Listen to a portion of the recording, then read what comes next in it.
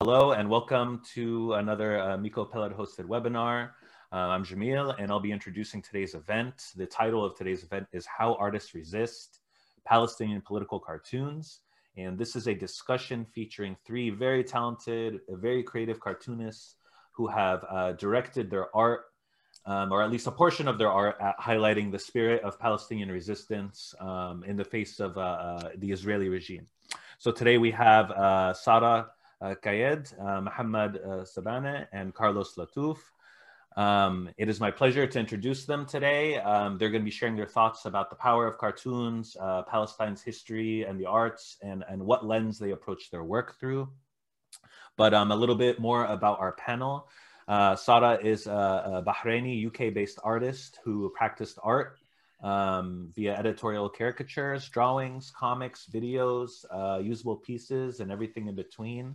Her daily caricatures focus on refugees, corruption, power, human existence, and contradictions. In 2019, Sara won the Ibn Rushd Prize for Freedom of Thought for caricature and the Mahmoud Khuhail Award for editorial cartoons. At the moment, Sara is running a participatory project for the Basic Income Lab. And she is also an artist in residence at Helix Arts. Besides that, she is publishing her cartoons continuously on social media as an open-ended graphic story. And then we have Carlos. Carlos is a political cartoonist and a friend of Palestinians. He hails from Brazil and is speaking to us direct from there. Carlos has been described by Allers and Menasat as a one-man cartoon wrecking ball when he hits the ink. In the last few years of penning sharp cartoons, he has been alternatively praised and vilified in the press for his depictions of suffering in places like the Palestinian territories, Iraq, and the slums of Latin America. And rounding out our panel, we have Mohammad. Mohammad is a Palestinian graphic artist living in Ramallah, Palestine. He is the principal political cartoonist for Al Hayat Al Jadida, the Palestinian Authority's daily newspaper, and has published his work in many other newspapers around the Arab world. He is a member of the International Cartoon Movement, as well as the VJ movement for visual journalists around the globe. Mohammad's work has been displayed in numerous collections and fairs in Europe, the US, and the Middle East, and he won third place in the Arab Caricature Contest in 2013. Mohammad has a BA in interior design, and he currently works as an administrator at Arab American University's Ramallah campus. So thank you to each of you so much for your time and participation today. I will be sure to provide links to your websites and social media accounts in the follow-up email for this event, as well as on mikopella.com, and I'll also be throwing this stuff in the chat.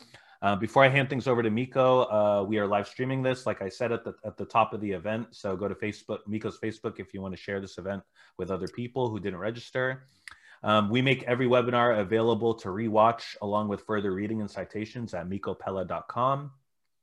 We're going for about an hour discussion in this event. After that wraps up, we're gonna go into an audience Q&A for 20 to 30 minutes. So at any point, if you have a question for any of the panelists, use the Q&A tool in the bottom toolbar in Zoom, and that is gonna do it for me. I'm gonna hand this over to Miko.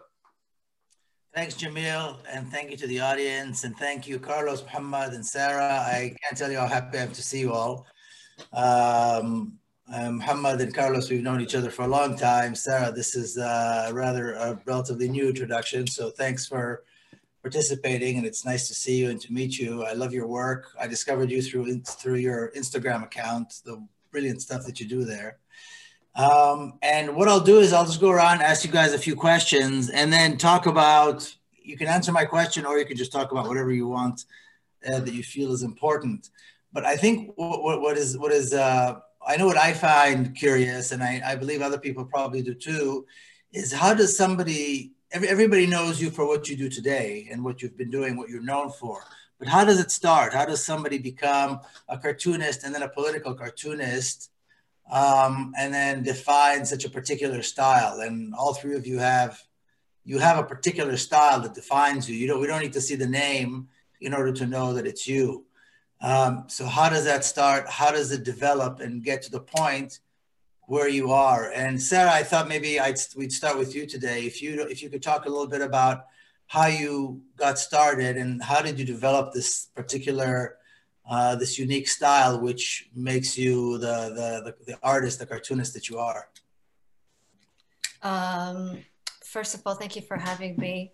I'm so happy today. I'm so happy today to be with Mohammad and Carlos. I guess my relationship with social and political cartoons started very early. I still remember having Handala on the desk at school. And I guess the start, it was that I was amazed by Najil Ali's work. It might be, you might hear this sentence a lot from many artists, but it's true. His works amazed me in many ways. His ability to capture Palestine, the beauty of Palestine, the war in Palestine, I guess the complication, the betrayed in Palestine issue. He captured everything. And locally, I was following Abdullah al-Maharagi's work in Gulf newspaper. He was very well-known cartoonist as well. He's painter too. And from that time, I had the hobby to draw. And I remember a sentence for Abdullah al-Maharagi. He said that when you're a cartoonist, make sure you don't get swallowed by a hungry whale. This art is like big sea, and the fun part is to be riptide. And I'm translating this from a magazine called Al-Bahrain Thaqafiyya that covers the experience of political cartoonists in Bahrain. Personally, also Palestine was the gate. I felt that I can practice visual commentary about daily news, human narratives. I found a local newspaper who was interested at that time to publish my work. And this is how it started. I got this frame in the newspaper and I was publishing my work there. Yeah, by the time it became more than a hobby, it became a way of thinking, it became a concept for me. Even later when I shift in my practice, political and social drawing was always there. And yeah, maybe I mentioned that Palestine was the gate, but also it was a challenge because I guess my narrativity is different than someone who witnessed or lived an occupation such as Mohammad.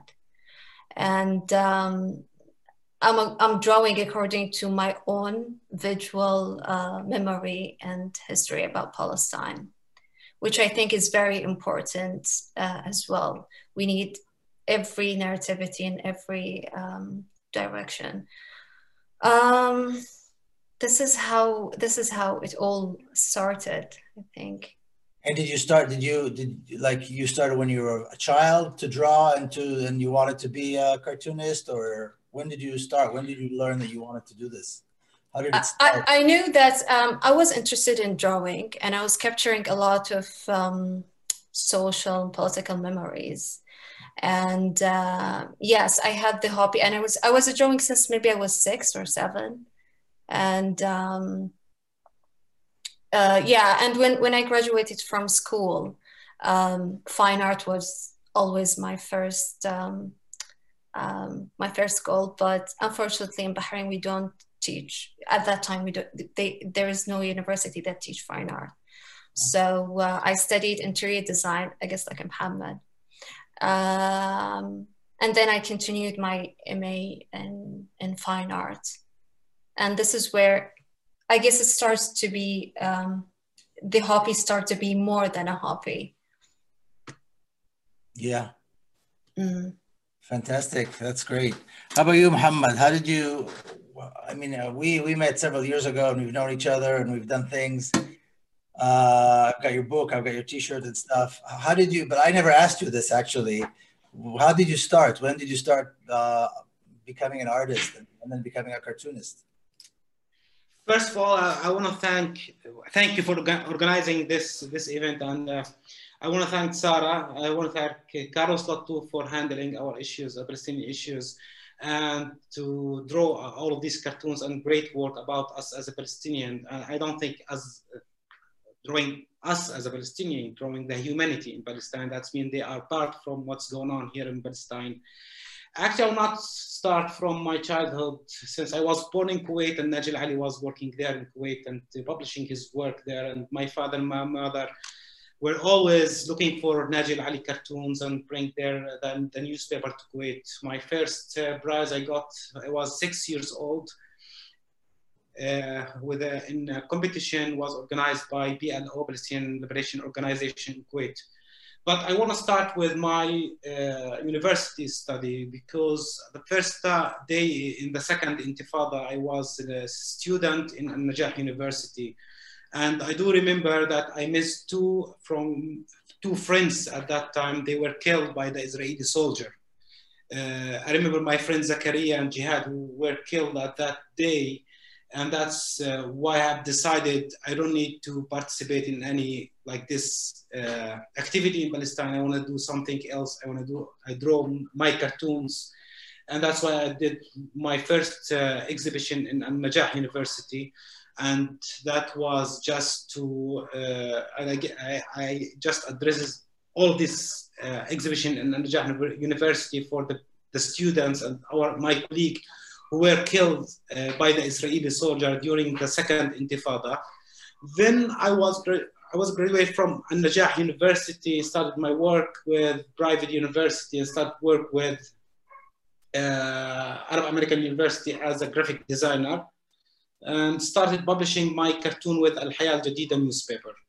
But what also changed my career when I was arrested by the Israeli soldier in 2013, because at that day I've decided that I want to change all of my perspective and how I'm talking or depicting the Palestinian people. Because, you know, Miko, I was depicting the Palestinian people as a heroes, always as a heroes, as Superman, the people who they are just fighting against the occupation. But after that, I've decided that I want to change all of this perspective. I want to depict the Palestinian as a human being, who they living under this atrocity, under all these hard conditions in Palestine.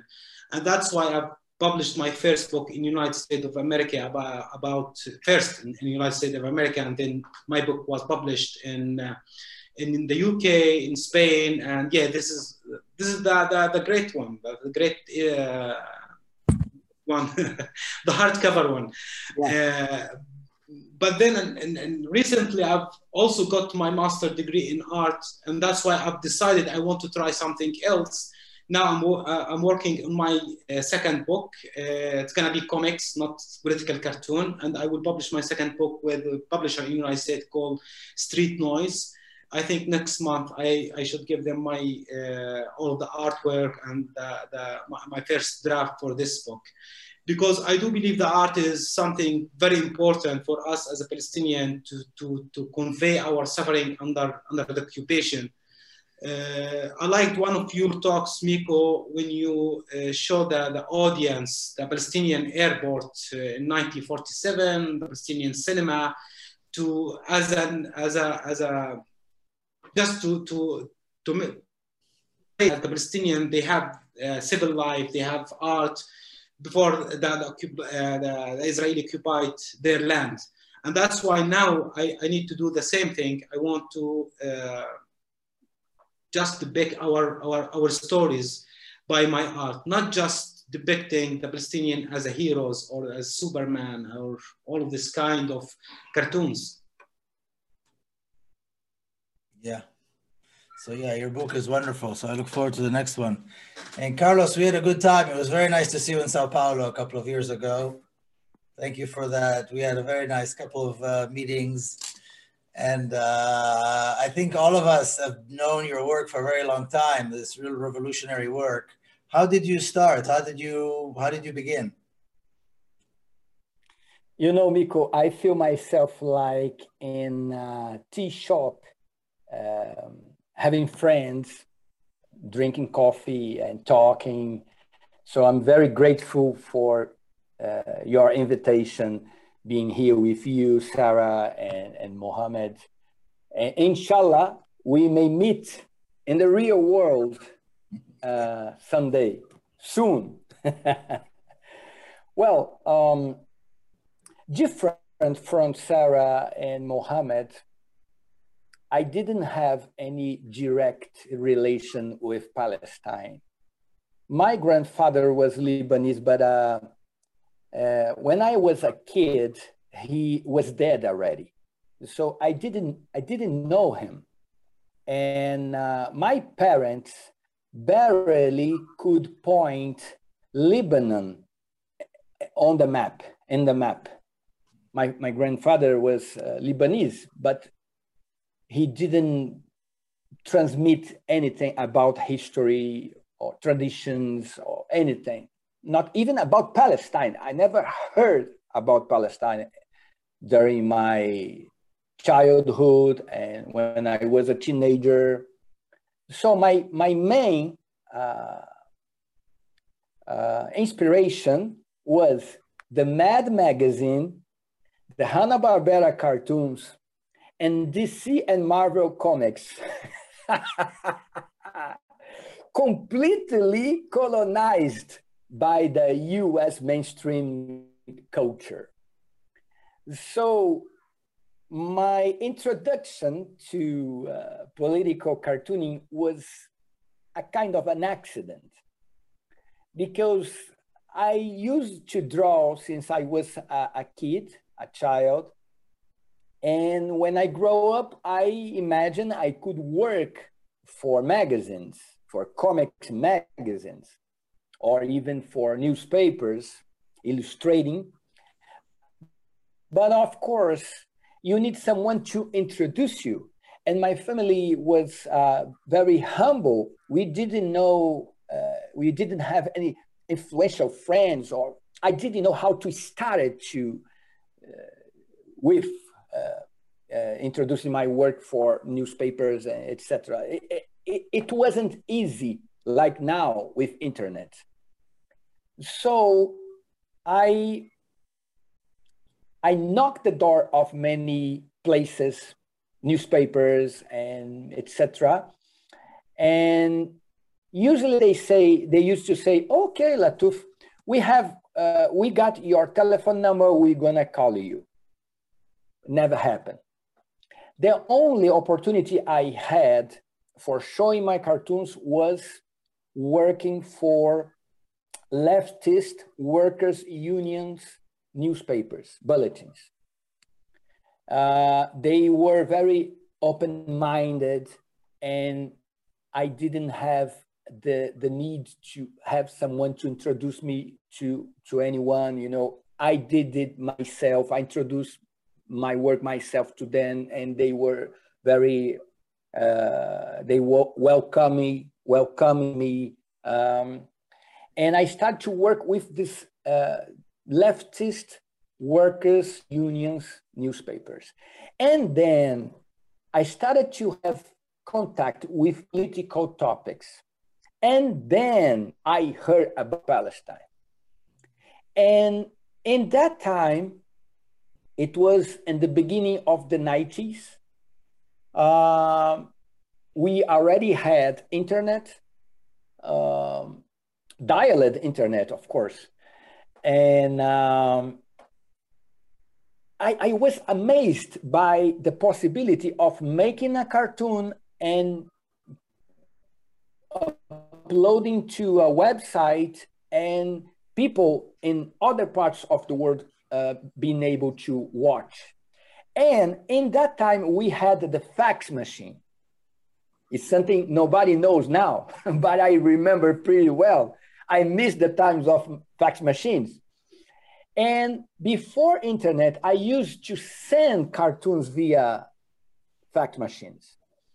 And in some moment, I read about Palestine, and I made a cartoon about the hunting season in Palestine with a Jewish settler shooting the back of a running Palestinian. And this cartoon I sent to a Palestinian NGO in Ramallah by fax. And they say, Latuff, if we don't have budget to bring you to Palestine, but if you are able, if you manage to come to Palestine, we're gonna make a tour around the territories in order to show you our reality. And I saved some money and I paid my own tickets to Tel Aviv, and I arrived in Ben Gurion airport and then to Tel Aviv and Jerusalem. And I contacted this NGO and they took me to Ramallah, Hebron, Nablus, Bethlehem, etc.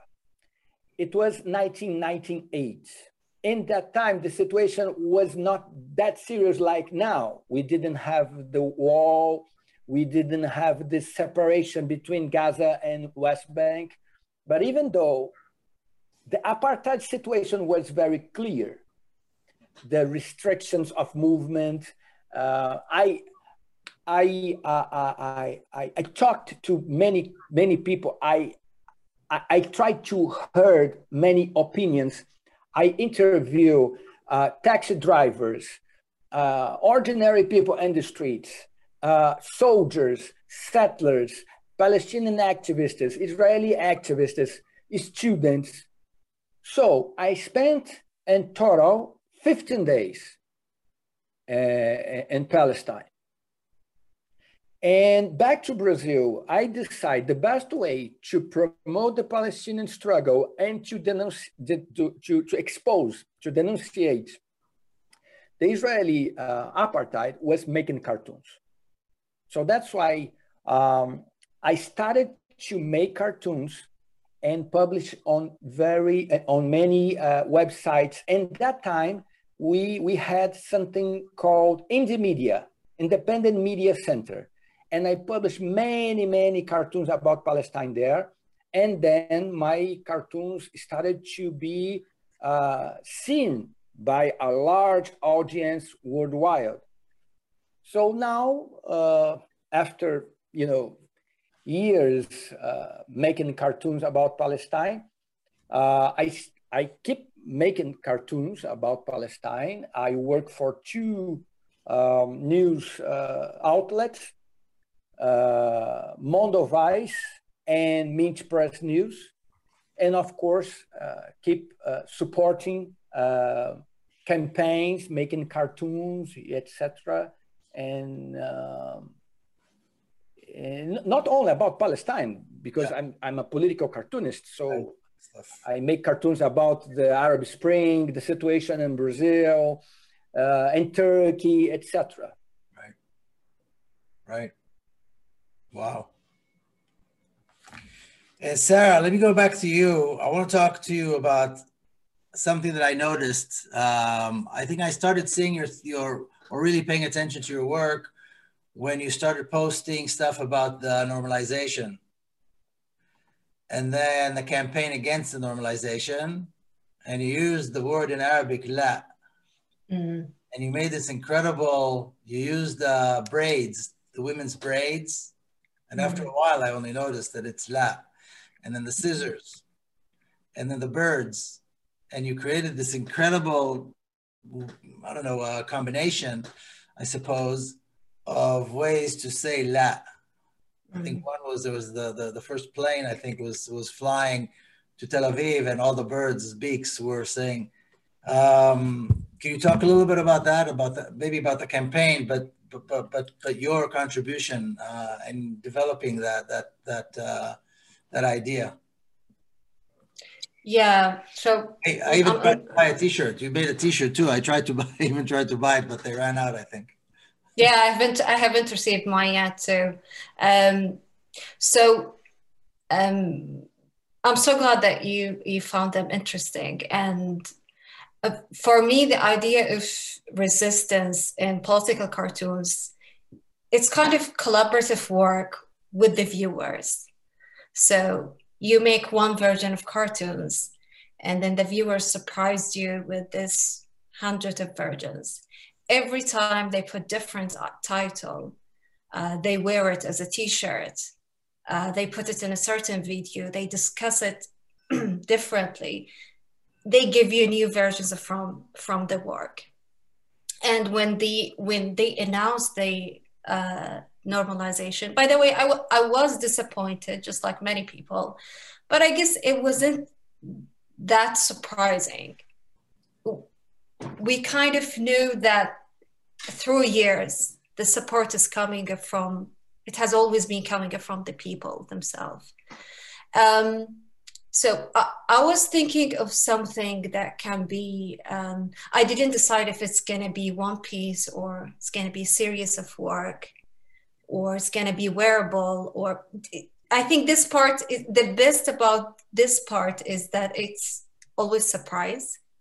My first work with La or No was a two-part of political, it's the same piece, but it has two parts. And I was trying to bring the school rebellious spirit, because most of my own visual memory about Palestine is coming from the school. I remember every morning when we used to wake up and sing the national song in the school, and then Palestine would be there as part of our morning program before we go back to the classrooms.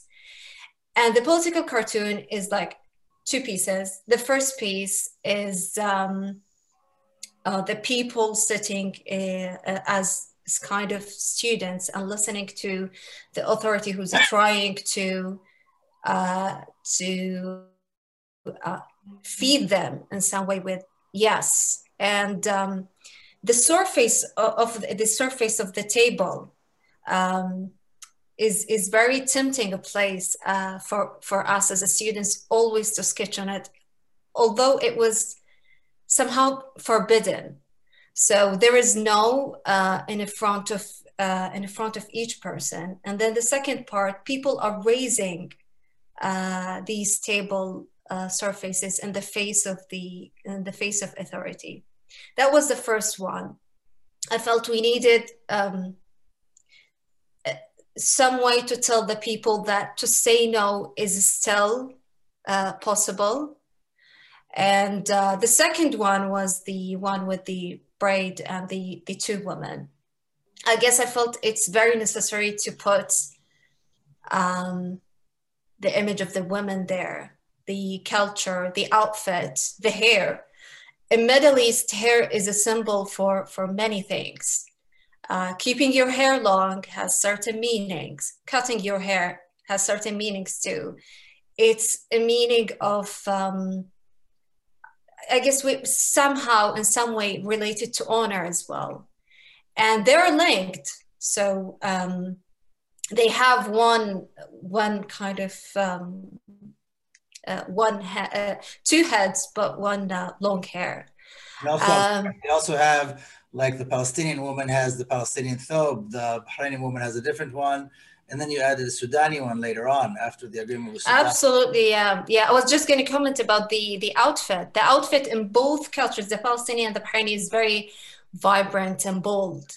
Even the Sudanese one, I went to Sudan, and one of the things that that I was so attracted to was how women wrap all of these folds with the outfit. That's why I later added to the visuals.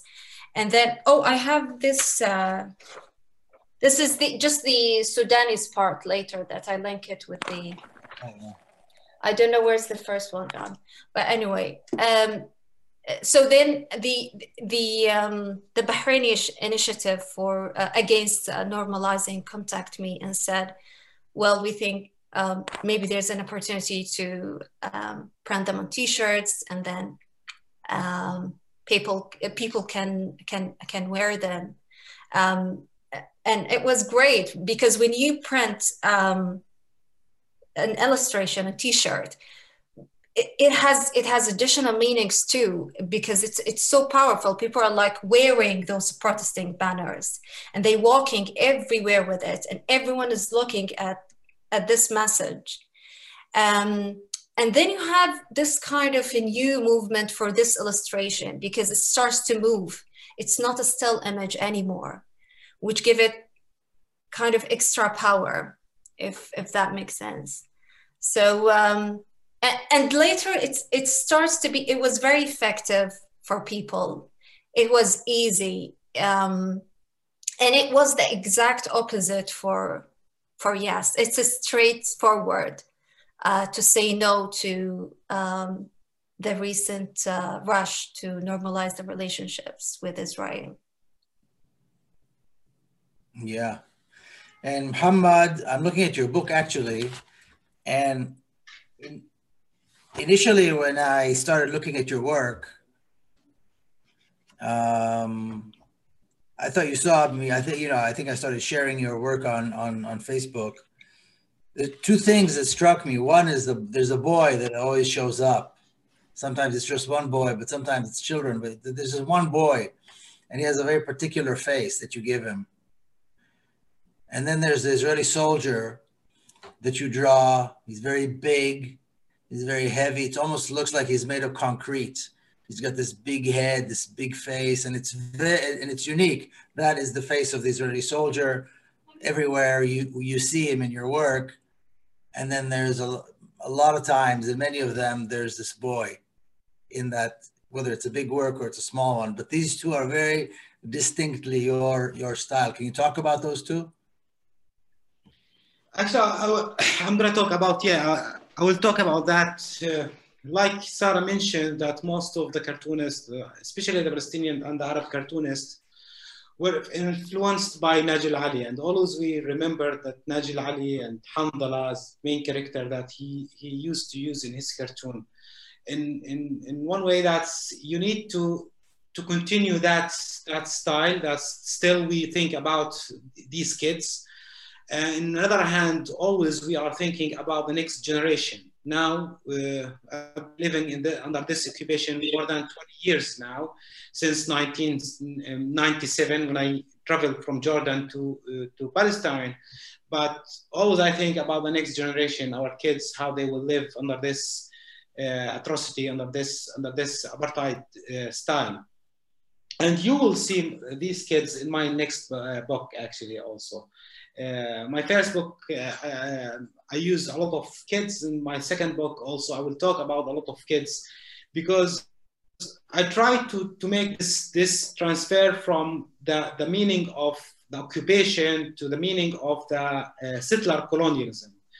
Now, as a Palestinian, we should use, or we should talk about the settler colonialism and try to like dismantle this situation. The main tool for the settler colonialism, that they want to dehumanize the natives, the Palestinian people, and they want to convey that the Palestinian people, they are not a human being. They are people, barbaric people, they tribes, they were here without culture, without ideology, without religions, without any thoughts, without heritage. And that's why I changed all of my work just to focus on this point.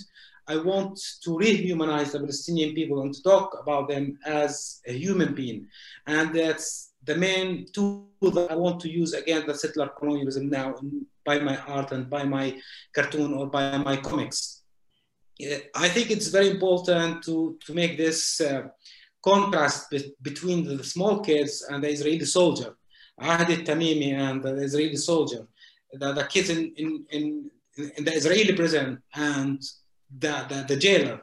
I've met a lot of kids in the Israeli prison, and I was surprised how they live in this atrocity, under this in this situation. That's, I'm a big guy, I'm a big man, and even while I'm a big man, I could not live as a human being in this condition. And I was surprised at how these kids used to manage their time in this Israeli prison. I think all the Palestinian people, even in the Israeli prison or outside the Israeli prison, and even the Palestinian people outside Palestine, all of these people, they are in the prison. We cannot live out of this idea that we are surrounded by the wall, surrounded by the checkpoints, Israeli settlements, and all of the situation. And that's why always I want to put this in front of all of the people around the world to ask them how exactly you will support all of these kids who they live under this atrocity, Israeli atrocity. And that's why I use the kids. That's why I want to provoke the people to support the Palestinian people as a human being, not just as a fighter, not just not just because of their political rights, because of their human rights. They want to live like a human beings. Yeah. And Carlos, your style, of course, you created this Mama Palestine that is very distinct. You see her.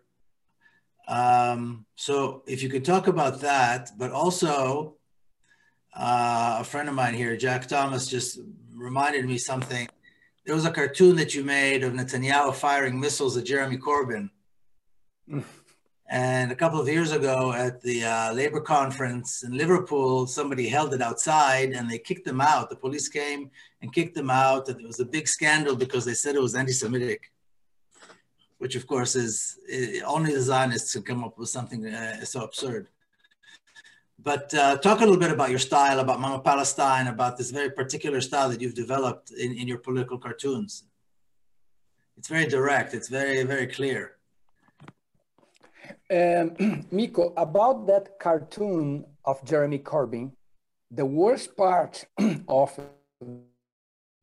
the story is not to have the banner removed by police, but you have Jeremy Corbyn supporting the action of police and calling that cartoon I made originally for Mondo Vice in support of Jeremy Corbyn against that fabrication of anti-Semitism allegations. He called that cartoon as anti-Semitic poison. And exactly, what is exactly anti-Semitic in that cartoon? It was Netanyahu, who is the head of the state of Israel, the state of Israel, the political body called Israel, firing a missile against Jeremy Corbyn in a pulpit speaking about Palestine. That's all. So what exactly, this is anti-Semitic. And why Jeremy Corbyn labeled this cartoon I made in support of him as anti-Semitic poison? Because Jeremy Corbyn, in fact, is a coward. He decided to please the Israeli lobby in order to, save his ass for allegation of anti-Semitism. And a matter of fact, even he apologizing all the time, giving explainings all the time. The Israeli lobby crushed him, And Jeremy Corbyn is not able to identify his allies, identify people who are fighting the Israeli apartheid. So Jeremy Corbyn, in my humble opinion, is a shame for the Palestinian struggle, in my humble opinion. About the Mother Palestine, when I was in Jordan in 2009, I made a visit. I visited many Palestinian refugee camps. One of them, if I remember well, is Mark Schnaller or something. Mark Schnaller. Mohammad probably can correct me about the Arabic name. Mark Schnaller, something like this. It's a huge refugee camp in Jordan. And there I had the opportunity to meet an old woman, Zahira, I cannot remember. I'm old guy. And she was a Palestinian woman, elderly, and she was expelled from Palestinian territories more or less 3 times in 3 different moments. So it was amazing to see how, even having that long history of long record of suffering, she was very strong and active. And I remember she had a cane, and when she was speaking, he branded that cane. And when I saw that woman, I imagined that woman as a representation of Palestine and the Palestinian struggle, Palestinian resistance, the resistance of the ordinary Palestinian. Because when we talk about Palestinian resistance, especially the Western mainstream media is always showing us images of people with Kalashnikovs. And the resistance can be done in many different ways, in making poems, making writtens, movies, music, cartoons. So I was inspired by that woman, Zafira, I cannot remember pretty well. Inspired by her to make that character Mother Palestine. So she's a real person. That's fascinating. Just his Schlenner refugees camp, right? Schlenner. Yeah, exactly. And that's woman, and that's woman, the grandmother of Mohammad Abu Afif, cartoonist. Yeah, exactly. Yeah. I know her. Yeah. he's another Palestinian cartoonist, and he told me that you used his grandma as a main character for the Palestinian refugees. And you had the opportunity to meet her? No, actually, but Mohammad Abu Afif, he's one of my friends. He's a great Palestinian cartoonist also. He lives in Jordan, Yeah, he's a great guy. And I still remember the way she used to talk, branding that cane, She was very strong, very strong. So impossible not to. And I remember Sara telling about the presence of the women in cartoons.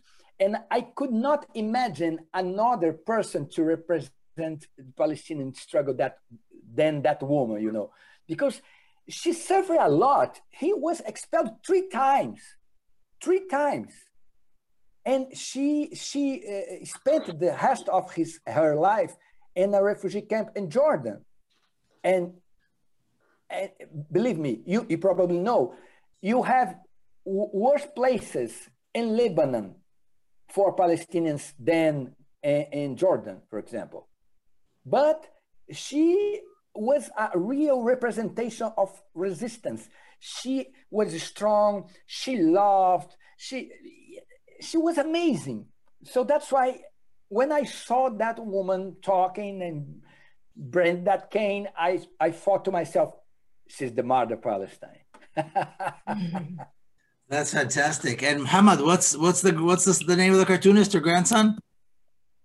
His name is Mohammad Abu Afif. He used to work with Al Ghad in Jordan. Then he worked with Cartoon Movement. He's a photographer. Yeah, he was a photographer, but now he's doing some graphic novel. I think Sara, she knows him also. He's a great artist, I think, but he's wonderful. He's one of the best, Yeah, he doesn't work now with any newspaper, but he's a great cartoonist, I think. And he's crazy. That's a good thing. But he's a crazy guy. I think maybe the best way to follow him is his Facebook. He published there. And he has a video series on YouTube now, which is very interesting. That is an incredible story. That's an incredible story. I was expecting that.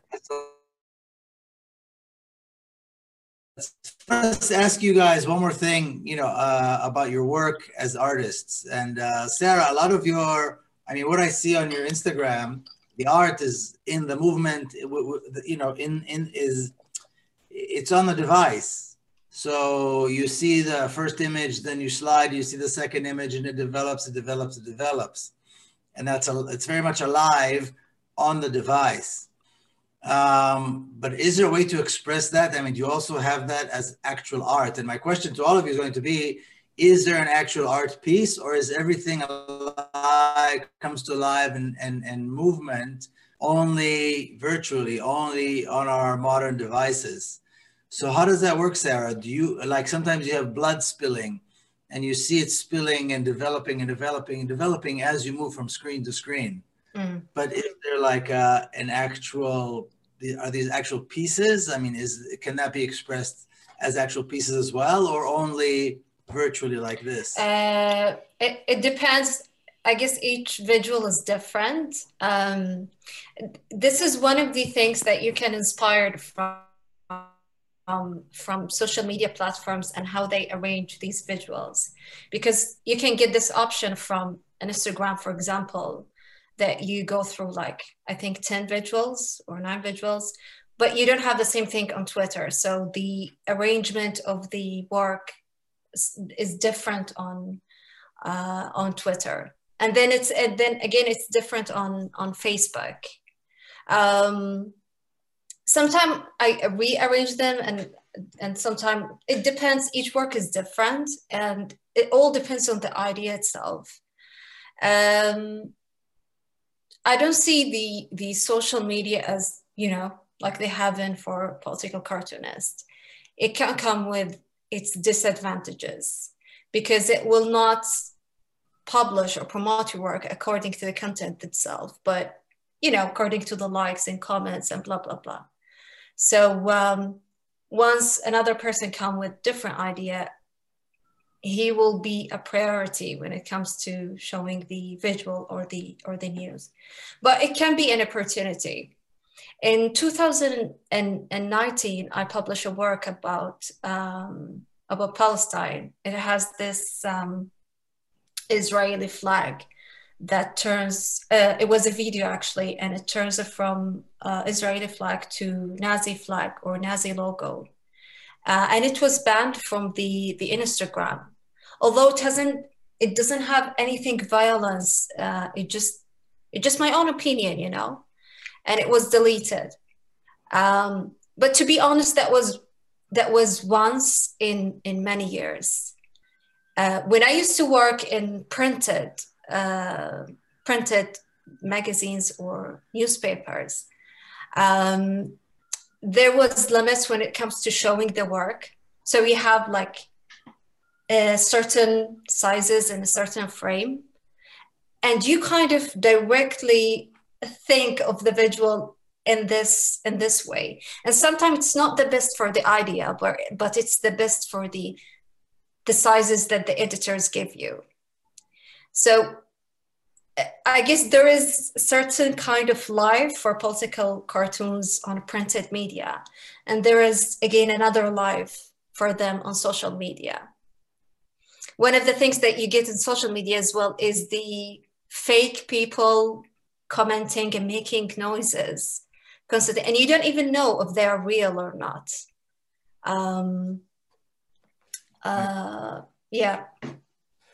But do these pieces also have a life, like as something you display in a gallery or in an exhibition? Because when you do it when you look at your phone and you scroll from screen to screen, something there's you know, there's a suspense there. You don't know where it's going to lead. Yeah.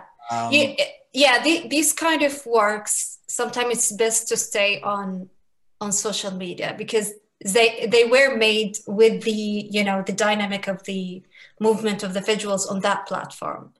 But sometimes the idea is the best to be shown in an exhibition. You need to come closer to the picture to see the details.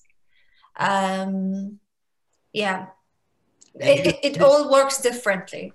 Do you show these things on display, like at a gallery or an exhibition live as actual pieces too? Do they exist pieces? Sometime, yeah, I do. I had a couple of exhibitions, and I was supposed to exhibit Trump t-shirts, in Baltic 39, but because of COVID restrictions, the gallery is closed now. So it's a statement where Trump is in the armpit or something. Yeah, he's in the armpit talking. Yeah. And Mohammad, you have a lot. I mean, you've done a book, you have these big pieces like Guernica's that you've done. Are they actual? Because I've seen them, I've seen you show them on social media. Can I share my screen? Yeah. I want to show the audience just exactly what I do now, because most of the people, they know my work through the social media, but no one exactly know what I've done recently. Can you see that big flag? This one? Oh my God! Yeah, I know that. Yeah. This one. This is my last artwork, and this is very big because I've done that as a printmaking, and another artwork here just to see the size of that. Where do you display that? Still, I didn't display it any place because I need a gallery, and I'm not good with the gallerists here in Palestine, since the gallerists need I can't say it well-known artist, but they need someone who's making something very commercial for, unfortunately, the art in Palestine, because most of the galleries need that. But I want to share another one just to show you exactly what I do. This is the size of that flag, the printmaking one. I've done that when I traveled back from the UK. And Miko, you've been here for a long time. We don't have any facility for printmaking or do art here in Palestine. I've done that manually, without any facilities, without any machines, just to carve the Palestinian flag as an artwork. And now I'm working not just, I want to share another thing, another video for my last project. Where is it? Yeah, this one. This one is, you can see the carving for my printmaking. This is my new book, who was invented in the United States with street noise. What exactly I want to do is not just to follow the social media, because I do believe the people who they produce intellectual work, maybe writing, drawing, doing cartoon, or printmaking, should do production, because I do believe that there are many books, films, things that talk about the Holocaust, the Israeli narrative, to convey the Israeli narrative and to block the Palestinian narrative. And that's why exactly I need to do Palestinian production as a book, as an exhibition, as an artwork, not just a visual, not just by virtual life with social media and website. And also you can go to an exhibition to see real artwork by Palestinian artists, who they are challenging not just occupation, challenging their condition in Palestine to produce this artwork. The process here in Palestine, you are not just protesting or resist against the occupation. You resist against your condition under this occupation. The lack of resources, the lack of facilities, and all of these things, condition were produced by the occupation. And that's why if you just produce art, you are proving as a Palestinian that you are a human being, and you are resist by your humanity against this atrocity. And that's why I think it's very important to do that as an artist, not just as a cartoonist, as an artist, to produce this kind of art, and also to sell this art for the people around the world. Because I think we should do that. We should do production to give the people alternatives thing, not just to live by the colonialism culture. That's why I'm doing comics or graphic novel for my second book, because I think as a Palestinian, we're capable to do that. We should resist. We should fight against all of this condition to convey our narrative. And that's why I think it's very important to do that. And that's what I do now. Wow, that's very interesting. I will stop sharing to give the mic for my friend Carlos. Wow. Carlos, how about you? Do you do actual pieces that are displayed somewhere, or is all your stuff just displayed online? I mean, I know you gave me that beautiful thing you made for me, but you do you actually have pieces, or how do you work? No, usually not. Usually these cartoons are more editorial, so different from what Mohammad shown us. Piece of art, for sure. It can be, okay, let me show you an original. This is a ordinary paper. Can be displayed in a museum or in a gallery. But for example, this pieces of art made by Mohammad are more suitable for an exhibition than this, you know. This is more editorial, I think. But I already had some cartoons printed in canvas and plastic canvas and displayed in exhibition in 2019 about the situation in Brazil, the threat to democracy. We made, we and other cartoonists here in Rio Grande do Sul arrange an exhibition of cartoons. But usually these cartoons are more editorial, more, you know, seen online. So you don't have so much of actual pieces that you display?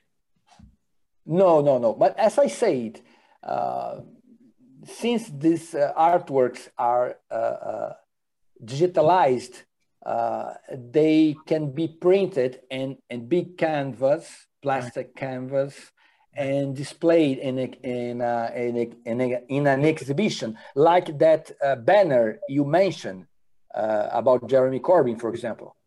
Your work is, you see your work in protests all over the world. So obviously people saw it and printed it. I don't know if they talked to you first or not, but your stuff shows up in protests everywhere all the time. Different things you've done. I'm curious to ask you something. It has nothing to do with cartoons, but when we met in Sao Paulo, this was just before Bolsonaro came to office, and you were very worried. It seemed like there was a storm coming and there's nothing anybody can do. It's going to be catastrophic. And it's been a couple of years. How are things? How is it? It's a catastrophe. Unfortunately, I was right. I don't think people know much about Brazil and Bolsonaro and what this means. Who cares about Brazil anyway? Huh? Who cares about Brazil anyway? We are a hellhole. And now it's more clear we are just a colony, you know. We are just a banana republic, because Bolsonaro is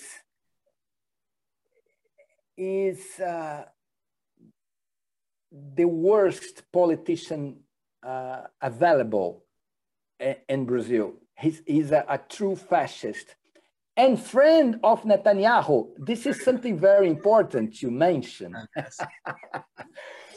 Bolsonaro has as a political base the far right, Nazis, far right, and the evangelical Zionists, the Christian Zionists, and the Jewish Zionists, the far right in Israel. So it's very interesting to see those guys, those Bolsonaro supporters, taking the streets with flags of United States and Israel.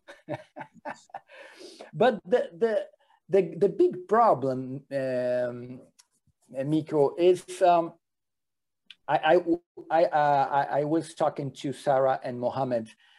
We in Brazil, we had two threats: the coronavirus and the Bolsonaro. We have a president who constantly denied the very seriousness of the pandemic. He mocked the people who died. He said, oh, we in Brazil, we reach an official numbers, 200,000 dead by COVID-19.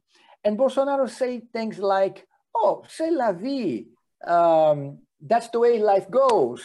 You know, we need to keep going. You know, this is just a little flu. Bolsonaro is not only a negationist, but also he's working against the vaccine. He said once he wouldn't buy the Chinese vaccine. He already, the ministers, the government already referred to the coronavirus as the Chinese virus. It's more or less like a caricature, a badly drawn caricature of Trump, you know. So yeah. We are facing a deadly virus and a president who is saboting the measures against the virus. He's working on behalf of the virus. So that's why I say we are suffering from two diseases, the coronavirus and Bolsonaro, unfortunately.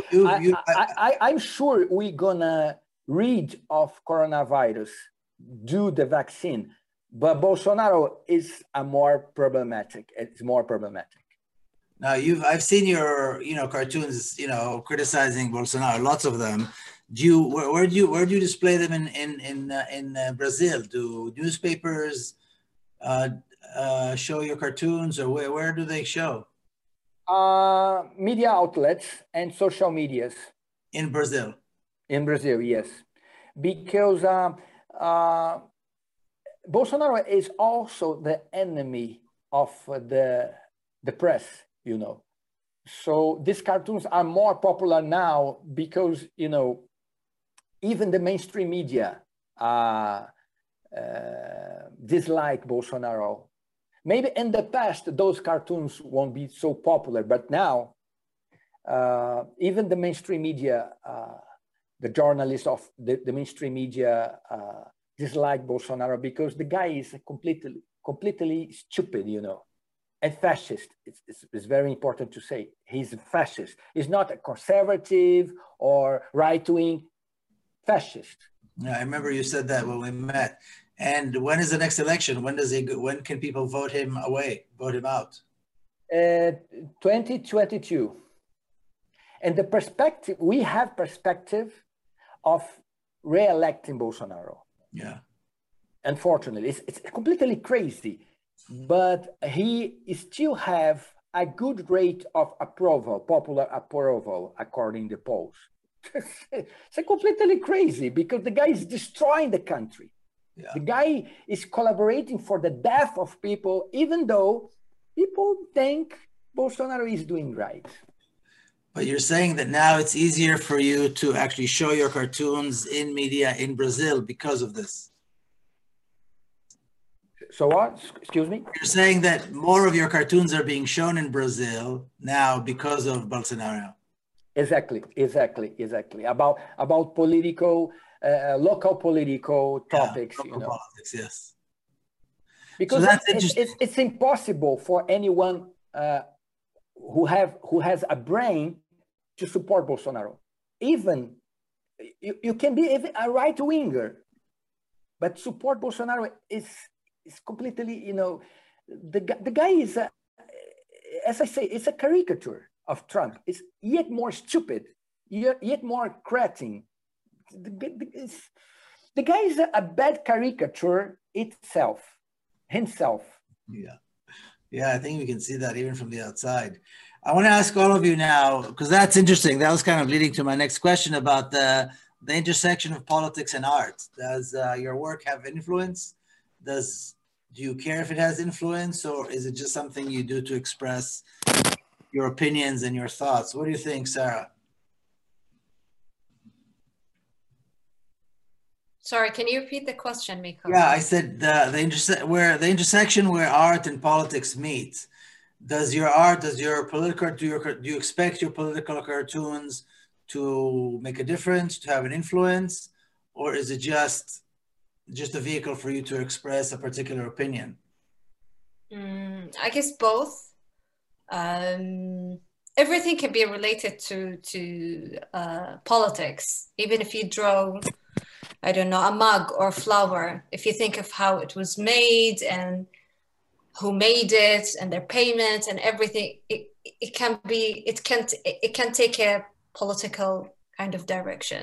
I hope both. I want to express what my own opinions about everything. And I think it's naturally it's coming that once you publish, the people get affected.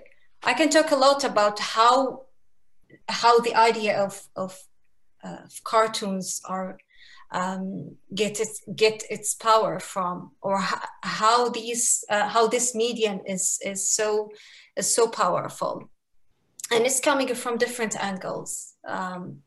First of all is the medium itself. We're talking about a picture, which is already a powerful medium, and politicians realize this fact very well. That's why, for example, Najil Ali was threatened to get his fingers dipped in acid before even he was murdered. Or, you know, many Arab regimes who are using Palestine as a hanger, or even the Iranian regime, who's putting cartoons in prison and torturing them. And I think it's also about what's inside these pictures, the power of cartoons coming, how these topics are being discussed, the sense of a humor, I would say the easiness and the readability in these pictures. It's very readable and easy for different level of interest or different ages or cultures. Although I might use maybe certain metaphors from the Bahraini culture, the Palestinian culture, or any other culture, but any person from anywhere can get something from these drawings. It doesn't have to be Palestinian, or because we're talking about the language of the graphics or the drawing itself. And of course, we have the sense of a humor. I wouldn't say that my work is funny. I'm very bad at giving jokes. When I see my work, I say, wow, that's very, it is kind of encouraging. And this is what I'm hoping people to see. But it's not that funny as, for example, when I see Carlos or some of Mohammed's work. I'm saying some because Mohammed's work is also, I guess he's following like some sort of black humor. Mohammed, correct me if I'm wrong. But yeah, I hope that through this medium I can express my own opinion, but also give like an open space for people to react, to think, to comment. And by the way, I'm very open that if anyone is feeling that he wants to take any illustration and steal it and hack it and make anything with it, I never had any problem with that, because I don't think that even, this is the question of which one is original and which was not. I don't think that there is any work is original. It was made for people to react in a certain way with it. And who do you expect your audience would be when you create, like, for example, with the campaign, the No campaign, the LAC campaign? You have in mind who the audience is? Who's the audience? I mean, you put it out there and then what? What do you expect? I think I have a lot of Arabs, because I publish many cartoons about the Middle Eastern issues. And there's a lot of text in Arabic, which of course will attract. I was going to mention that. A lot of the the actual art is Arabic writing within the cartoon. So you don't have the writing and then the cartoon, but the writing is no, and you have to find it. That's another thing that you do that's unique. Yeah, the idea is in the calligraphy itself, is in the wave of these letters and everything. I like to work in this area between writing and drawing. So and was the La campaign, did it work? Is it still going on? It was against the normalization. Did it have any impact? I hope so. I saw a lot of good reaction from the people on social media. The t-shirts were sold out and they start printing more. So yeah, so I hope this is a very good direction.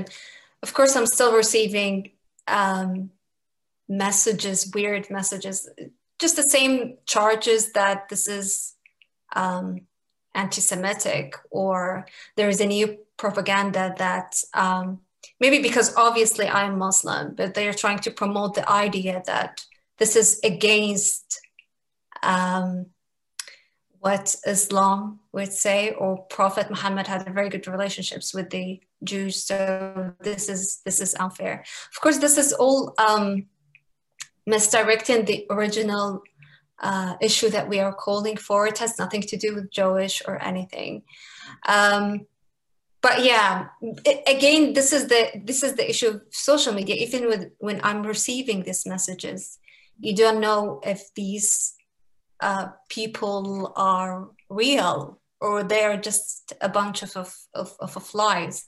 We use this term recently a lot at the Bubble Electronic, which means all of these armies unknown. You don't know if they're real or not, just to push their opinion.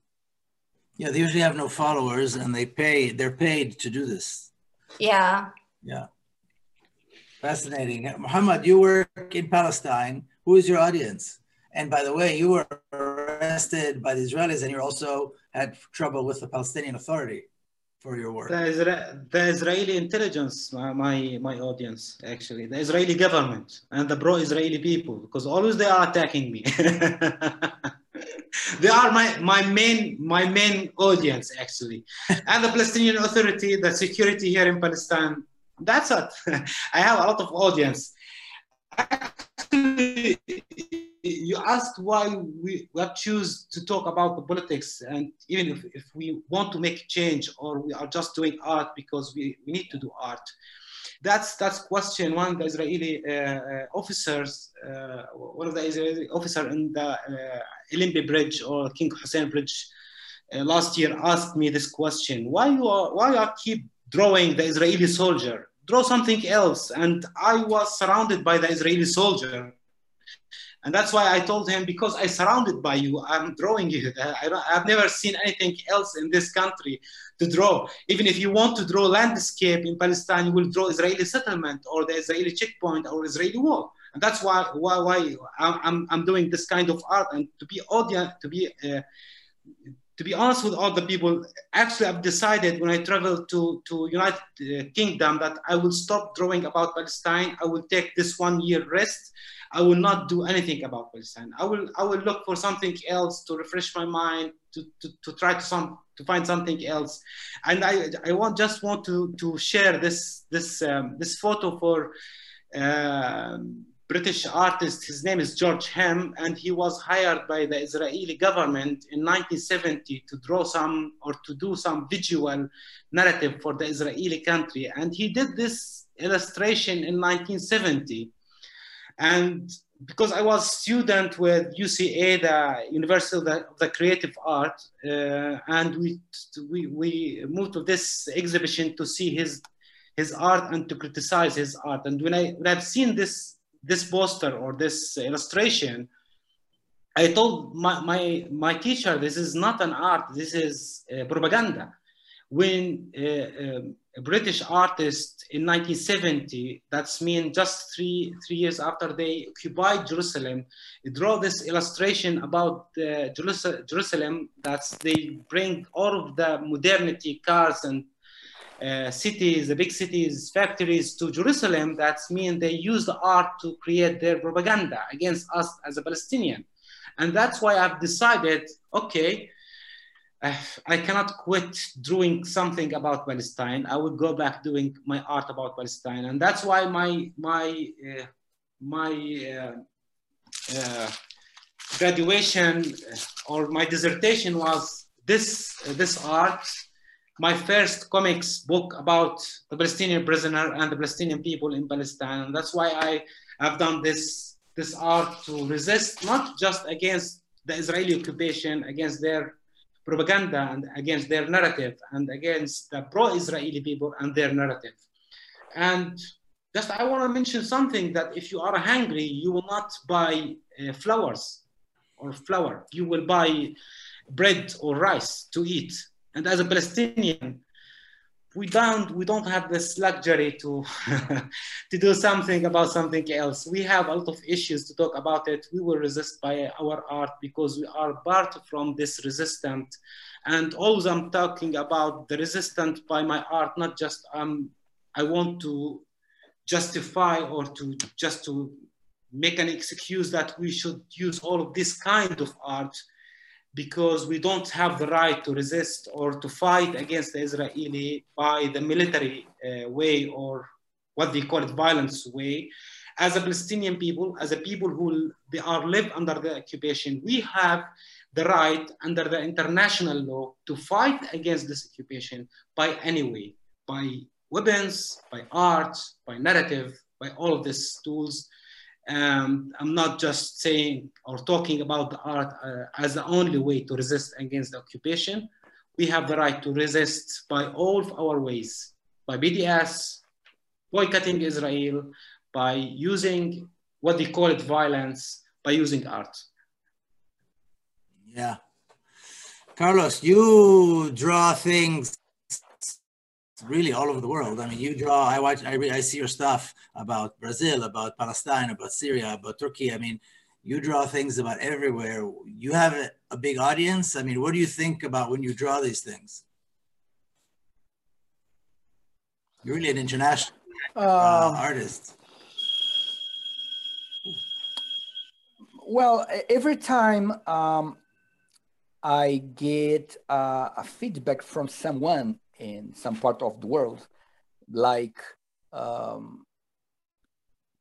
some protest people printed one of my cartoons and went to the streets, or a t-shirt or a tattoo. I already saw many people tattooing cartoons on their skin. I think not only this, but also young people making cartoons, political cartoons inspired by the cartoons I made. This is something this is a big responsibility, because we are forming other future cartoonists, inspiring other future cartoonists who gonna keep our duchy, you know, exposing not only the Israeli apartheid, but also other human rights abuses around the world, because the world is plenty of human rights abuses. So I feel myself very glad to know I'm inspiring people to not only to print or tattooing or something, but also following the same path, you know, as political cartoonists. This is very important. And of course, I make these cartoons because I feel the need to expose these human rights abuses, as I said. And because, as I used to say, I am a visual describer, narrator of the barbarism. So the political cartoonist is played this role, you know, to expose the barbarism. And I also, I think the role of a political cartoonist is to expose local and international abuses. Two things are very important in my career. Two topics are very close to my heart because I saw to myself. Of course, I made many cartoons. For example, I have a great audience in Egypt because I supported the Arab Spring in Egypt from the day one until the end. I made many cartoons. I have a big audience in Turkey because my cartoons about Erdogan. A lot, yeah. But two topics touch me in a personal level: the police brutality in Brazil and the Palestinian topic. Because these two things I saw to myself. I spent a time in Palestine and I saw to myself how Palestinians live. Of course, nothing can be compared to, for example, Mohammed's experience because he is Palestinian and he is in the eye of the storm. He's living the occupation. I'm talking about the occupation. I'm drawing about the occupation, but he's living the occupation. Yeah. So it's completely different. I'm very modest in this aspect. I only draw about the Palestinian suffering and resistance. I used to say, I can see myself as an activist because Mohammed is an activist, for example. I'm just a friend of Palestinians. And after seeing what I saw in Palestine, the way the Palestinians live under occupation, it's impossible for me not to have solidarity for Palestinians. And about police brutality, I born and raised in Rio de Janeiro. I saw to myself how police brutality affects people, especially Black people and the poor communities. I saw many people shot down, many police infantry-like police operations in favelas. So these two topics touch me personally.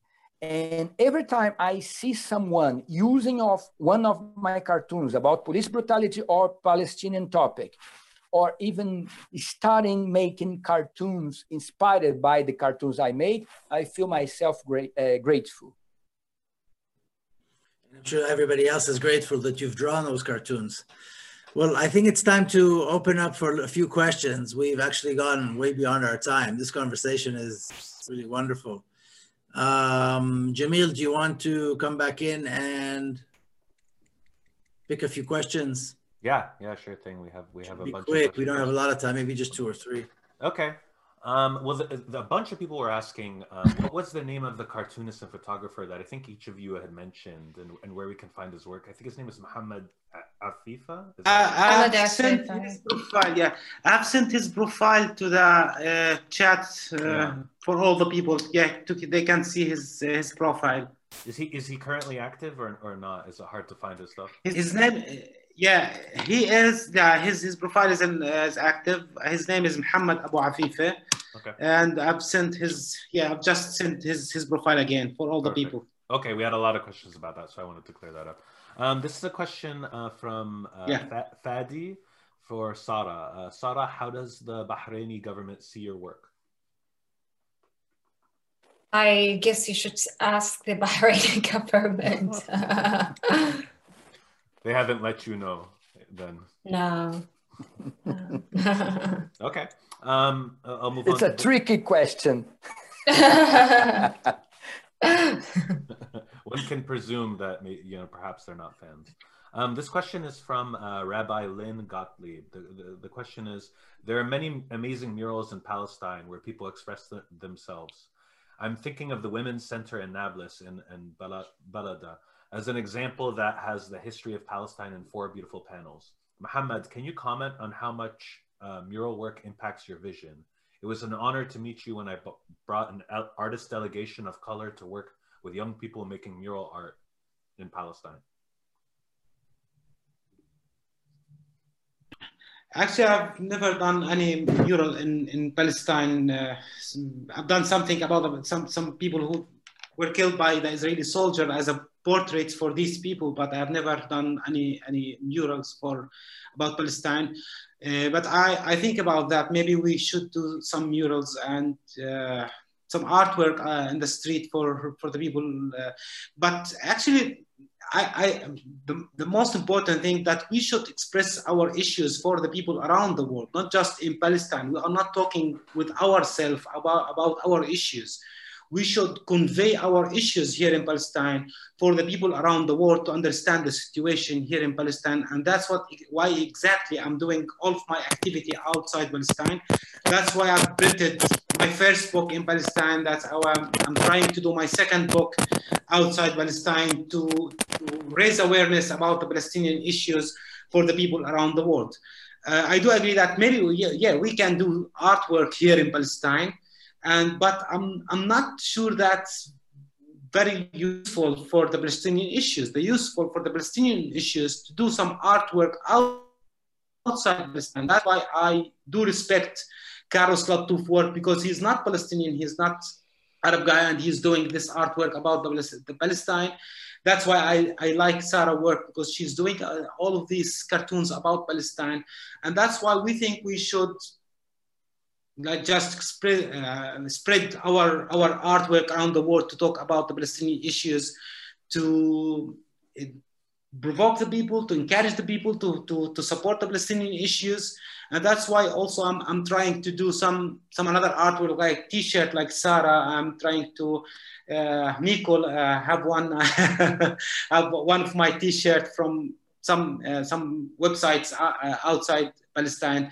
And that's why exactly I think we should spread the Palestinian issues around the world. Unfortunately, now we should work also in the Arab world because of the normalization. We should work in some of the Arab countries because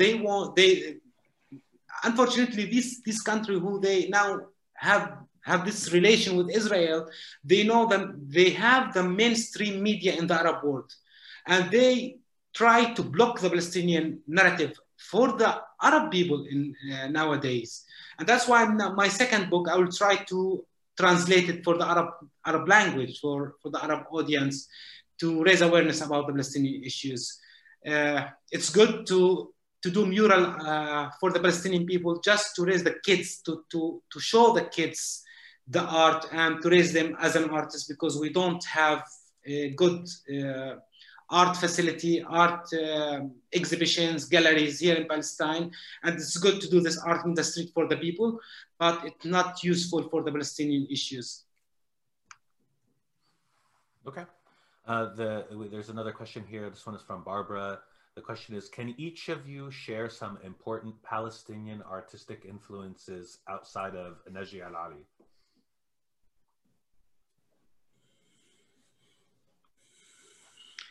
I have many influences, Palestinian artists. There's someone called Amjad Rasmi in Jordan. He's Palestinian and he's a great cartoonist. Mohammad Bouafifi, who we mentioned.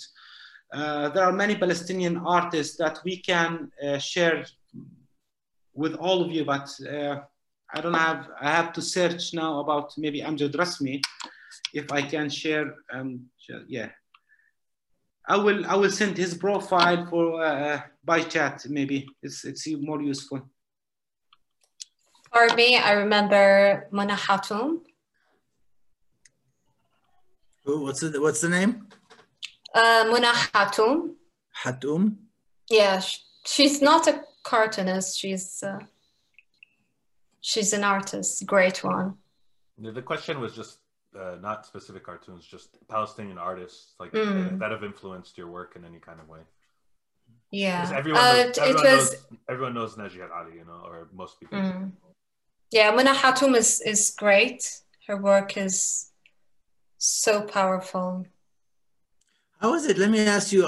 How is it, Naji, that particularly Naji Al-Ali and his work became so, exploded all over the world and became so well known? Why do you think Hanzala and Najil Ali's work became so, iconic to, all over the world.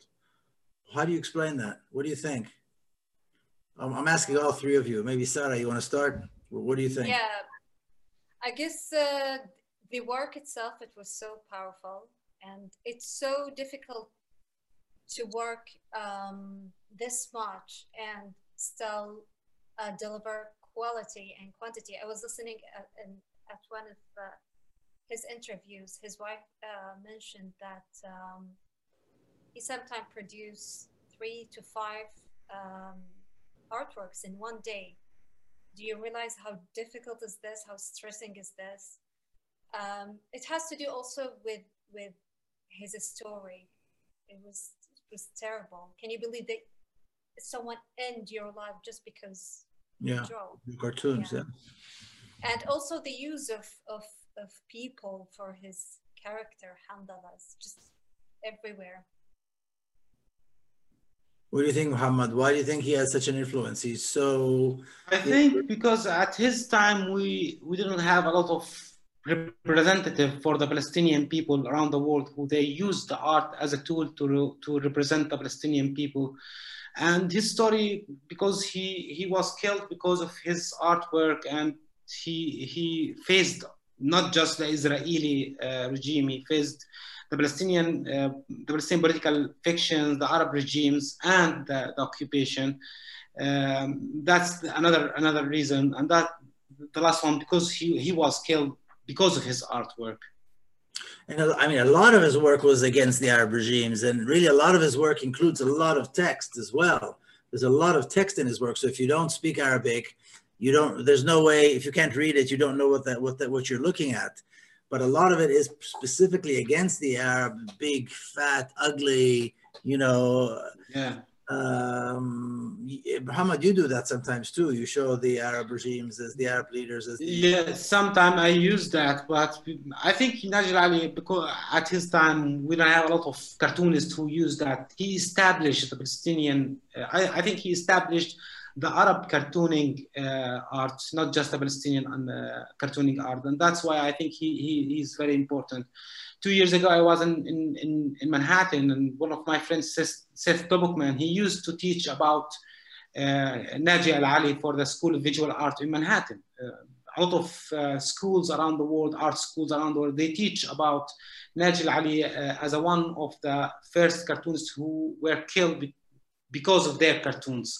And the stereotype about the Arab world that they don't have art, they don't have all this kind of art or cartooning, or all of this kind of thing. And when they teach that in 1948 in Palestine, someone who were expelled from Palestine as refugees in refugees camp in Lebanon, and then he became a cartoonist who started his career in refugees camp. It is very interesting story about an artist who established himself without any teaching, without any resources, actually. Yeah. Carlos, when did you become aware of Najil Ali? When did you? I'm sure you've seen him. You've seen his work.